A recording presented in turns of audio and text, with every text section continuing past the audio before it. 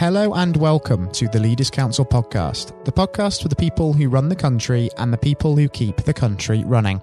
You join us on another bright day here in the capital as once again we put the topic of leadership under the spotlight. My name is Scott Challoner and I'm delighted to be joined on today's programme by Tom Druitt. Tom is the founder and managing director of The Big Lemon, a sustainable transport social enterprise in Brighton and Hove, East Sussex, running the UK's first solar-powered electric buses. Tom, very warm welcome to you and thank you ever so much for taking the time to join us today. Thank you, Scott. Nice to be here. It's a lovely day forward. It's a real pleasure having you on the air with us, Tom. Now, the purpose of this discussion is to establish first and foremost your take on leadership. So if we look at that word leader to begin with, just in isolation for a second, I'm interested to understand what that word actually means to you and how it resonates on the whole. Yeah, it's a really good question. I think leadership is often misunderstood and its importance understated. For me, leadership is about having a strong vision and being able to communicate that vision to motivate a team and, you know, maybe a wider community to essentially follow you to your vision. It's quite it is quite a simple concept, but it has a huge number of ramifications. It certainly does. And if we think about your sort of personal leadership model, if you will, the approach that you take behind the scenes with The Big Lemon, how would you describe that, as it were? Yeah, it's an interesting one because our leadership style at The Big Lemon is very much based around the community and really, in a way, trying to take our work in partnership with the community and empower the community to give us a steer on what they want and what services we can provide and what innovations they want to see in the future.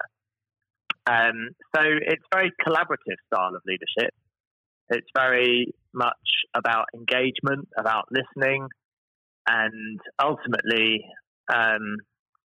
it's about encapsulating where our community wants to see transport go in the future. You know, what kind of transport do we need as a community?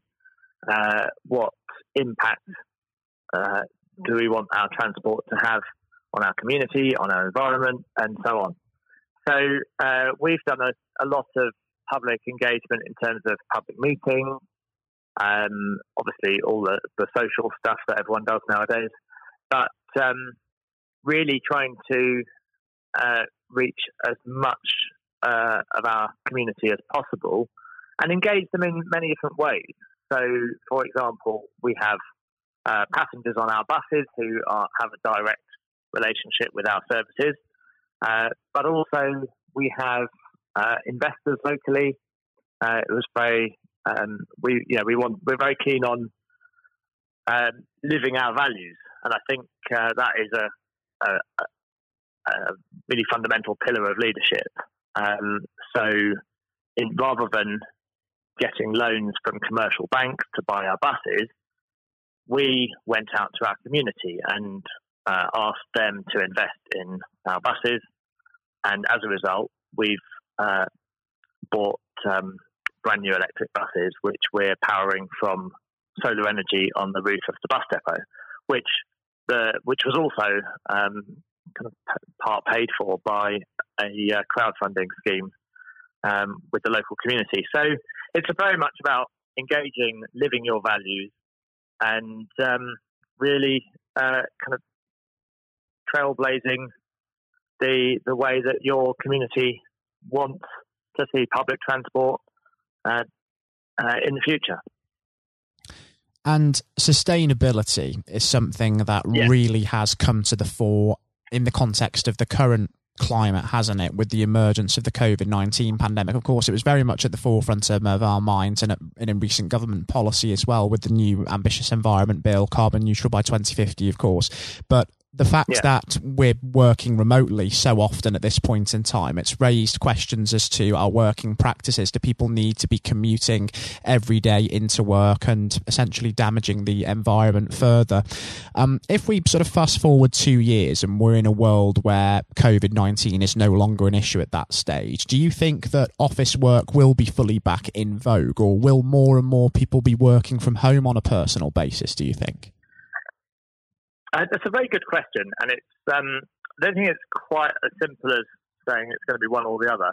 I think even if COVID hopefully one day becomes a distant memory, I think it has fundamentally changed a lot of things that will kind of be permanent changes.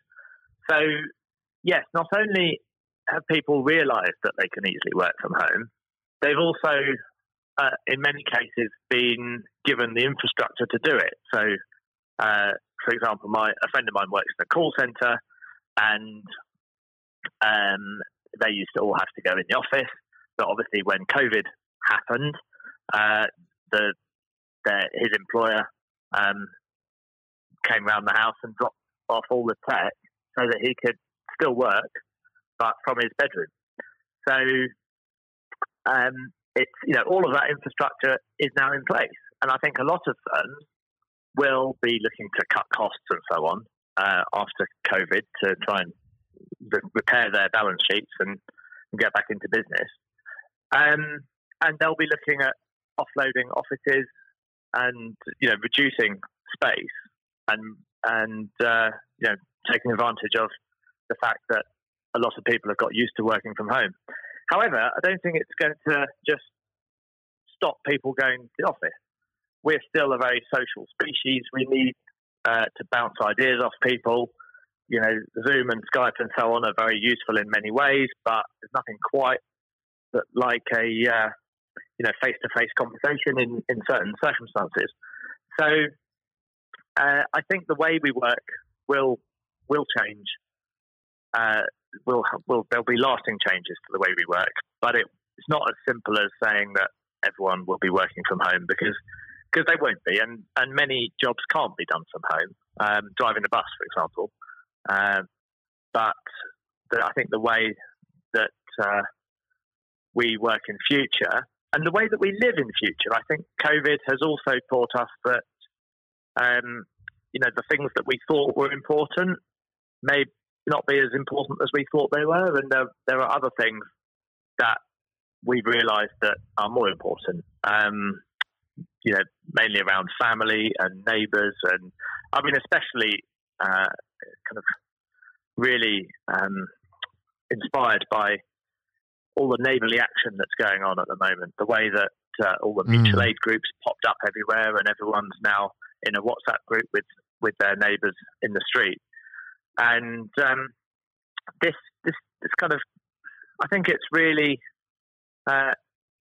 made us think more about our place in our community, and that, I'm hoping, will be a lasting change. Let's certainly hope so, for sure, because that is one of the positive things to really come out of this quite difficult and quite tragic time, as is the renewed focus on mental health and well-being for that matter as well. For yourself, how has it been sort of adapting to the challenges that COVID-19 has brought about as a business? Have you had to adapt to showing leadership from a distance and working a little bit more remotely, or has it been sort of business as usual a little bit more so? It's a good question, because you can't drive buses remotely, so we've not been in a position where most of our staff can't work from home. However, a number can. Our office team have been working from home. We've had our office phone number on divert to Teams mobiles at home, and our drivers a number of them have been on furlough, and some are still working. So we're running a reduced service, and that obviously is a bit easier in one way, but financially has been very challenging, because we saw when lockdown was announced, suddenly 90% of our passengers disappeared, which was a good thing. That was the right thing. They were, doing what they were told and staying at home. And the ones that were still on the buses were almost all key workers working at the hospital or, in schools or whatever it was. But we serve the biggest hospital in Brighton, and so a lot of our services were very important for key workers. And I think, I thought a lot about our approach and the importance of showing leadership when the crisis broke out. And I think, it's really important in these kind of situations to give confidence to your staff team, first of all, that you've got their backs, essentially, but you're not going to ask them to do anything dangerous or stupid, and essentially there's no price on people's safety and well-being. So we set ourselves three main goals right from the beginning. Said our primary focus is to make sure that our staff and our passengers are safe. Our the second goal is to maintain as much of a service that we safely can do for as long as possible for our key workers. And thirdly, we obviously we had to look after our finances as well, because they're very potentially in a very precarious state after a crisis like this.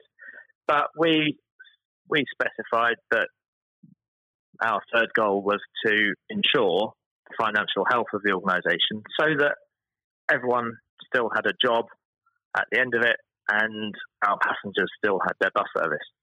So I think just specifying all of that very clearly to people from the outset is important, because it shows people what your priorities are, which direction you're going, and then pretty much every other decision that you take after that is made in the context of those three priorities, so that people know that they're being looked after, they're going to be safe. We're conscious of the importance of their long-term employment and their long-term bus service, and I think that has really helped us get through the crisis. Our staff have done an amazing job over the last few months. Our passengers have been incredibly supportive and very appreciative of our efforts. And we're looking forward to, gradually things becoming a bit more normal in the coming months, hopefully. And we're also very, very conscious that bus services aren't going to be the same once we're back to normal. There's a lot of work to do, obviously, to make sure that buses are safe and that we can maintain social distancing on the buses. We've got extra cleaning regimes, and we're also, obviously, from last week, masks are now compulsory on public transport, and we've put a supply of masks in each vehicle, so that any passenger that gets on without a mask can just take a mask, and it's not a drama. So I think all of these things it's just giving people confidence that giving our staff team confidence that we've got their backs, giving our passengers confidence that we're looking after them, and we'll do our best to keep their services going in the best way for as long as possible. And if we think about your real plans for the next 12 months in getting through the pandemic and adjusting to the new normal, what do you envision for yourself in the Big Lemon, and what do you really hope to achieve in the future as we look to the long term? Yeah, it's a really interesting question, and obviously we were already very conscious of the future challenges around climate change, around air quality, around mobility and congested cities, and so on. So back in 2017, we set ourselves a vision for 2030 that we would work towards, and we set ourselves our 2030 vision, which is that every community in the UK has access to affordable, sustainable transport using zero-emission vehicles powered by renewable energy and owned by the local community. And the reason we did this is really to communicate our goal very clearly, obviously to our community and our staff team, but also to ourselves, to hold us to account, to actually write it down, publish it, and then each year at our AGM we look at how, what progress we're making towards it. So obviously, public transport is going to be different in the future. Before COVID, obviously we didn't expect COVID to happen, but now that it has, the way people travel will be different. And so we've done a lot of work over the last few weeks to try and envisage what people's transport needs will be in the next 5 to 10 years. It was already very obvious that we needed to find more sustainable ways of transporting people very quickly, and also do more to alleviate congestion and air quality, poor air quality in cities. So that's why we've been focusing on zero emissions buses powered by renewable energy. But I think also the element of community ownership is very important, because it engages your community in the project, and it gives everyone a stake in the success of it. And I think it's going to be really fascinating just to see how that vision does pan out over the course of the next 10 years. And although, of course, it would be quite a while to wait, looking to see if it does indeed come to pass, I think it would be fantastic if before then, perhaps in the next few months, we could catch up just to see how things are getting on in terms of the short-term economic recovery and things behind the scenes at the business as well, and see just how things are getting along, paving the way toward that long-term vision. Yeah, that sounds wonderful. I think regular check-ins are really important to make sure that you're on track, and that everyone, you're always going to need to be flexible and work with the environment that you're in. Obviously, we didn't expect COVID to happen, but it's happened, so we need to take that into account. And as a result, we've really focused on proper social distancing on the buses and the masks and things that I mentioned earlier, so that people have confidence to use public transport in the future. Because I think that's the big thing that we found over the last few weeks, is that people have been told by the government not to use public transport, which I don't think, incidentally, was terribly helpful, because what really we should have been telling people is this is what we're doing to make public transport safe. And then we can give people the confidence that they can use our buses, and we can engage them in the conversation of, what are their travel needs going to be over the coming years, and what does public transport look like in 2030? What does mobility look like? What do our cities look like? And also our rural communities. If we're not careful, our rural communities will end up being totally cut off. But one thing we all know the importance of ensuring people can use local services, ensuring that people can maintain their independence for as long as possible. and ensuring that people aren't isolated. So there are many, many challenges, but we're very keen. I think what we bring to the table is that finger on the pulse in our community, and constantly talking to people, constantly trying to understand what the needs are in the community and how we can deliver a service that caters for those needs.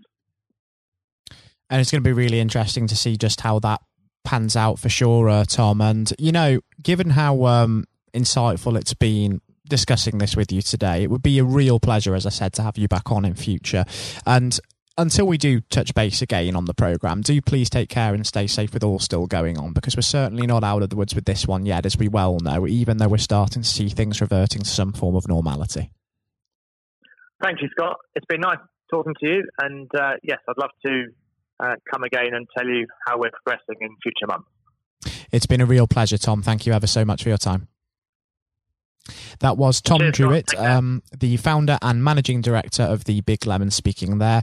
And coming up next on the programme today, I'll be handing over to Jonathan White for his exclusive interview with England's 1966 Football World Cup hero, Sir Geoff Hurst.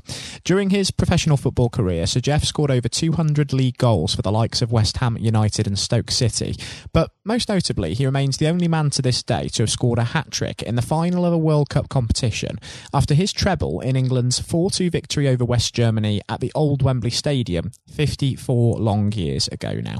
And I hope that you enjoy listening just as much as Jonathan relished the opportunity to speak with Sir Geoff. That is coming up next. We're now joined, though, by former England footballer and still the only man to score a hat-trick in a World Cup final, Sir Geoff Hurst. Thank you very much for coming on today. You're welcome. You're welcome. Good afternoon. And perhaps I should start and get it over and done with. I know you must be bored with it, and you've probably been asked 1,000 times. But when you got out for a duck playing for Essex, Geoff, what was going through your head at the time?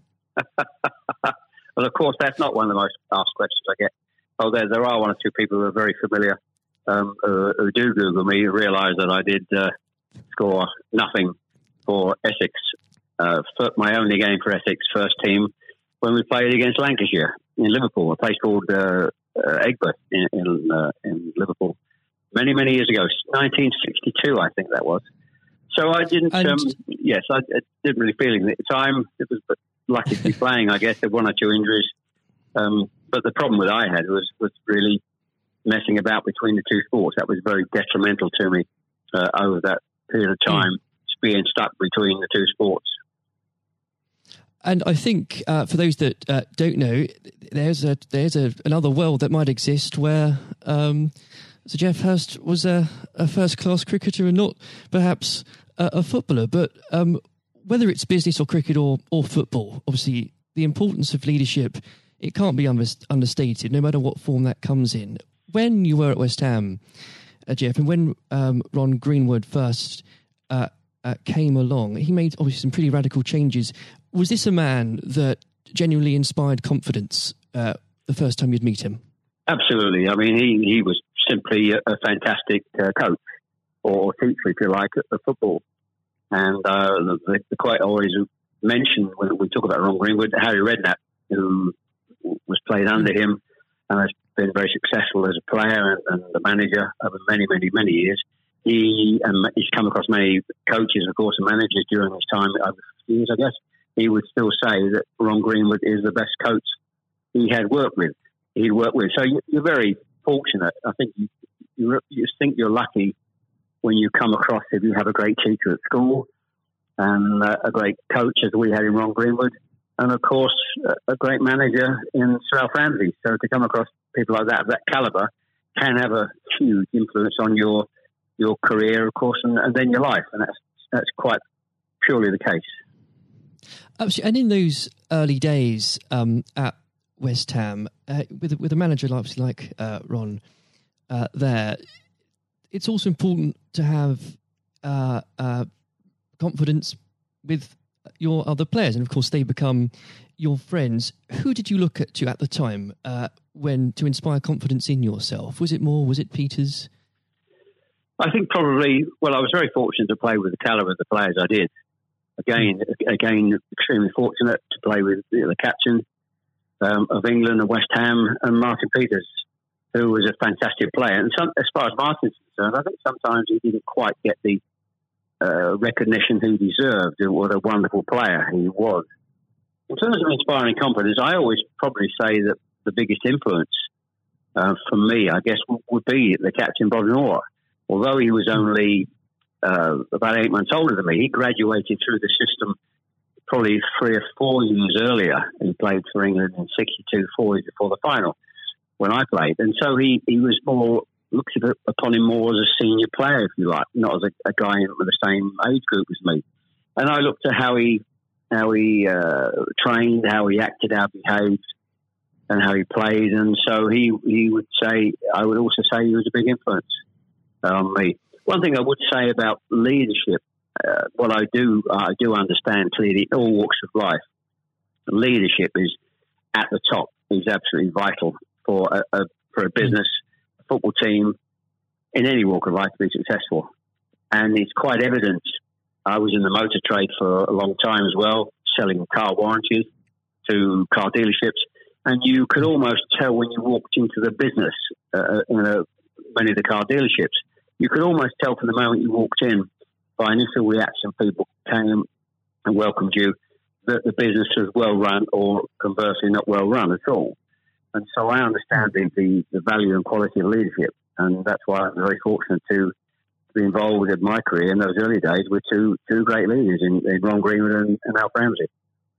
Absolutely. And since you've already brought him up, Jeff, I think it'd be remiss not to go a little bit further with that. But obviously, after at West Ham, your playing came to the attention of Sir Alf Ramsey. Now, there's a man I'm sure when you walked into a room, you knew who was in charge. When it came to managing that England team, what was his style like, Jeff? Well, the first thing I say about Alf Ramsey, he's probably over my life the most powerful influence who had on me as a person. Naturally, it happens to an extent because he's got your whole career in his hand. Whether he picks you for England or he doesn't pick you, it can have a great impact on your career and, of course, your life. But in that era, I was involved for 6 or 7 years. It was quite clear who was the boss. He was quite very, very strict. Probably at a time, maybe overly strict, but at a time you probably wouldn't necessarily get away with it in today's football because it's changed dramatically in how you deal with players then and players now. But he was the most powerful man I came across, and very few people. And he was quite ruthless in getting people out who didn't want to be part of a group, part of a team. It is important that if you've got a group of people, and that's in any walk of life, they're all singing off the same hymn sheet, and you don't have anybody that's griping or moaning about the system. And if you've got people like that in your organisation, one thing I have learned, and I've taken on in my life, my family, you've got somebody in the group that doesn't want to be part of it, you get them out. And Alf, I think, was quite ruthless with that in his staff. And I think that's one of the most serious things I think I've learnt over a long period of time. And is there, do you think, a specific moment, I'm sure there's probably dozens, but is there a specific moment, Jeff, you could perhaps pick right now that did show those qualities in Sir Alf so sharply? Yes, I think for me, certainly, I think there are instances of players who you thought would be in the team or certainly in the squad, and surprising they were not. There was no necessary reason for it, but looking back, I do think perhaps they were people that Alf didn't think wanted to be part of a group. So that's for me. In terms of my personal view, I think that it looked prior to the World Cup that I was going to be playing in it only a few games before. I was playing, and I played with Jimmy Greaves in a game against Yugoslavia only a couple of months before the final. And it looked at that stage as if I was going to be playing in the team. But in a couple of more friendly games before the final in Poland and Norway, I think, and Denmark, I played 2 of the 4 games, and I probably didn't quite replicate my form that I been showing at West Ham and in the early couple of games for England. And he left me out in the first game of the World Cup against Uruguay. He started off with Jimmy Greaves and Roger Hunt. So I had an impact of thinking at that stage I was going to play, and didn't start because of just a lack of form. I didn't play quite well enough to justify my position. And somewhat fortuitously, I only got back in the team because of a nasty gash to shin on Jimmy Greaves' leg. And I think what you've said there, Jeff, actually does sum that up really well. And more than that, whilst it's important to have that someone in charge with those qualities, it's almost useless if there isn't a strong and unified team behind them. And there really must have been moments, Jeff, maybe there weren't, but let us know, in that 66 competition, the prolonged pressure on all of you, the weight of a nation, did it get to you? Oh, not for me personally, no. I think, and I don't, not for me, not for a second. I think I was just happy to be involved in the squad initially. Not at all. You're not aware of the magnitude of the occasion, really, looking back out. So I never really felt, people talk about pressure a lot, and it's there, and players talk about it in life. I didn't really necessarily feel any great pressure during the time I was there. And what is also important to say about Alf Ramsey, the people he left behind that were left in the squad after he moved one or two players out, the squad were a bunch of very hard-nosed, professional, top-quality people. And that was, again, the leadership that Al showed. He got people in together that were very, very strong personally. And I think that was part of the success we had. We were I always describe our group as hard-nosed professionals. We have some great players, but overall they were great hard-nosed professional players. And great quality people who we've kept in contact with, over the years. And Jeff, I've got to ask, and I'm not making this up, I've genuinely heard that people do ask you whether or not you realise there were people on the pitch at that moment. I imagine you were busy on something else.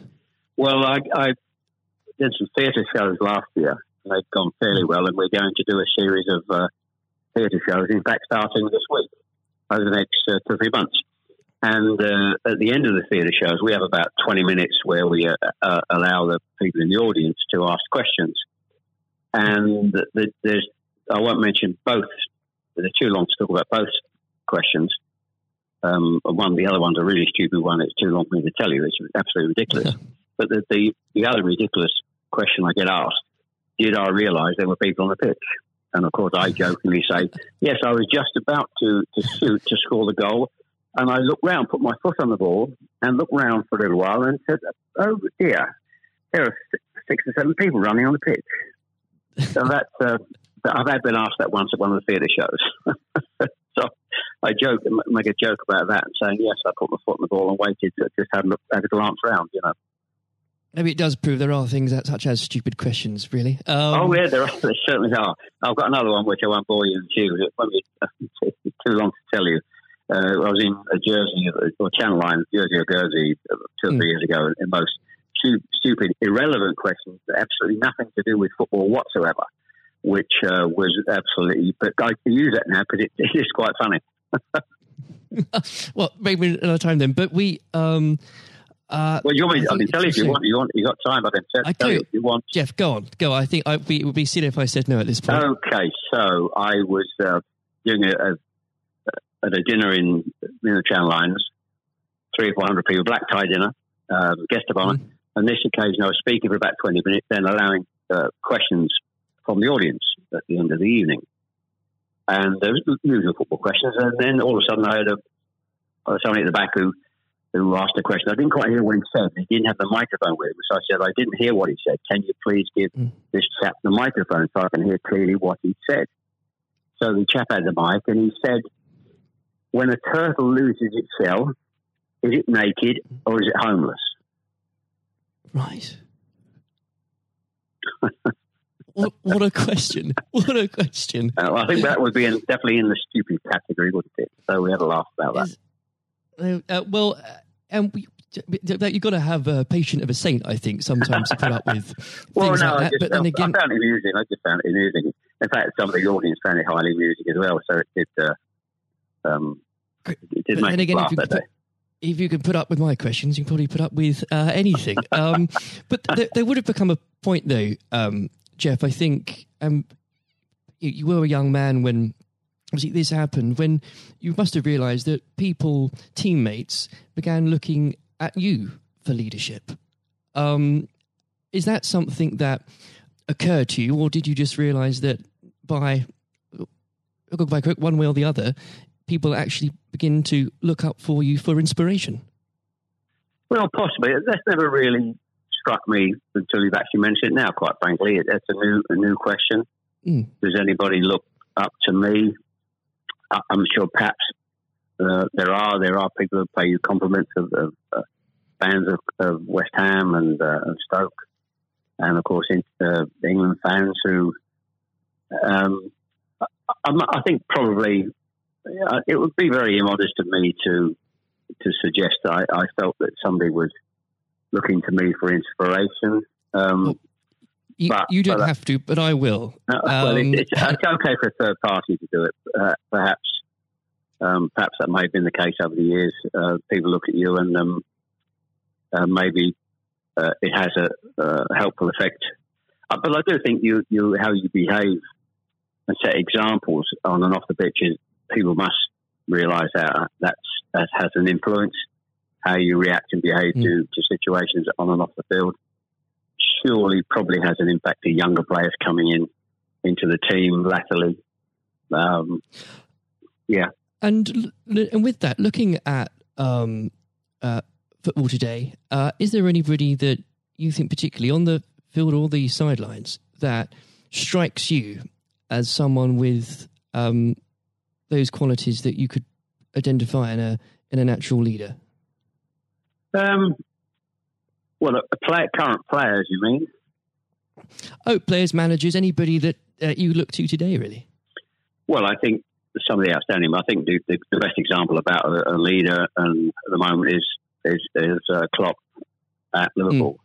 He has been absolutely fantastic to acquire the players and get them to their attitude is absolutely fantastic. They're great players, but there's more than just being good players in football. It is have a good player with a fantastic attitude, and their willingness to work for each other and the team is absolutely outstanding.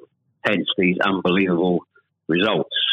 There are, and the great players not always succeed as individuals, or probably even certainly as a team if you haven't got the right attitude alongside it. And they're probably, and that comes through the leadership. That's not just luck. That's absolute leadership. He'd be the best example, of course, in football terms today. Easily. And of course, going back not that long ago, Alex Ferguson, who's just absolutely, you've got to take him as the first example, because Klopp's only done this over a period of time, a short period of time. But if you look at the 26, 27 years that Alex Ferguson did with Manchester United, and subsequently since he's gone, how they are not doing so well. He's the best example of management we've probably ever seen, and I don't think anybody will see the like of that kind of leadership again.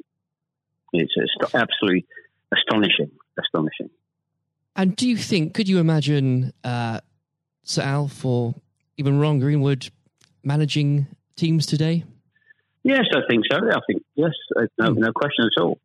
I think Ron Greenwood. Yeah, well, the answer, straightforward answer is yes. Good answer. The straightforward answer is yes. I can elaborate as much as you want, but the straight answer is absolutely categorically yes. And with and I know if we could talk about this probably for the next hour or so, but I'm conscious of the time. Looking back through your playing career, perhaps especially your time for England, who was it that struck you more than anyone else on the pitch that displayed qualities of not just leadership, but companionship and level-headedness that you think that have stuck with you all these years later? Well, I think I was very fortunate, and I wouldn't pick any one player out. I think looking at that, so many, and that's why we were successful, because we had so many showing all those qualities that you just mentioned throughout the team. I think that was outstanding, and it's an opportunity to talk about all of them in that breath.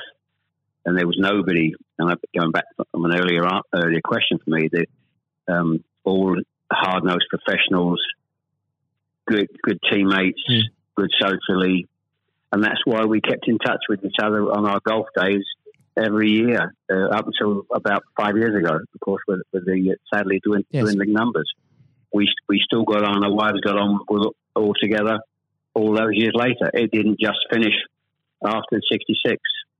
That reunion, that camaraderie, that team spirit, getting on with each other lasted for a long time. And I wouldn't, when you put those questions and how you categorise those, I would pick every one of the 11 players who you put in that category that were like that. There was nobody else. They were all outstanding. And I think that was a big part. I can't stress how big a part that was. And I've said that many times, for the success of the team. We have some great players. We have some great players, of course. But without the attitude alongside that, going back to an earlier question, we wouldn't have been as ultimately as successful. Exactly. Without that, the whole will never be greater than the sum of its parts. But with it, yes, the word is team. The word is team. Absolutely. And I always use the word team when I talk. Sometimes together, everyone achieves more, and that's the same in any walk of life. That's fundamental. And lastly, Jeff, looking if you were to give advice, and whether this is in sport or business or indeed any other walk of life, what would you identify, if you can, as the key tenet that you can't go without in terms of leading a team, no matter what that team is? Single-mindedness, dedication to the job, thinking about that role, that job in leadership all the time. It's a huge part of your life. I don't think you can switch off when you're in business at the top level or sport at the top level. You may, have a couple of weeks holiday, but I'm even sure if these top managers and leaders in all walks of life are away on holiday on a beach somewhere warm, I'm sure they will not switch off for 2 weeks and completely not think about their role as the boss of an organisation. And I think you're completely focused. You're always thinking about things, thinking about improvements, and it's just dedication and tuning your life to being successful. Excellent. Well, Jeff, on that point, thank you very much for joining us today. You're welcome. Very good nice to have a talk about this and just go over the past and just refresh my own memory about the quality of the players I grew up with. Excellent. Another time, it would be great to talk again. Thank you, Jonathan. Thank you. This has been the Leaders Council podcast. Thank you for celebrating excellence in leadership with us. I've been your host, Scott Challoner. Until next time, goodbye. Thank you for listening to our podcast. The views expressed within the podcast do not reflect the views of the Leaders Council of Great Britain and Northern Ireland, its parent company or subsidiaries, members of staff, or other guests of any other person therein associated.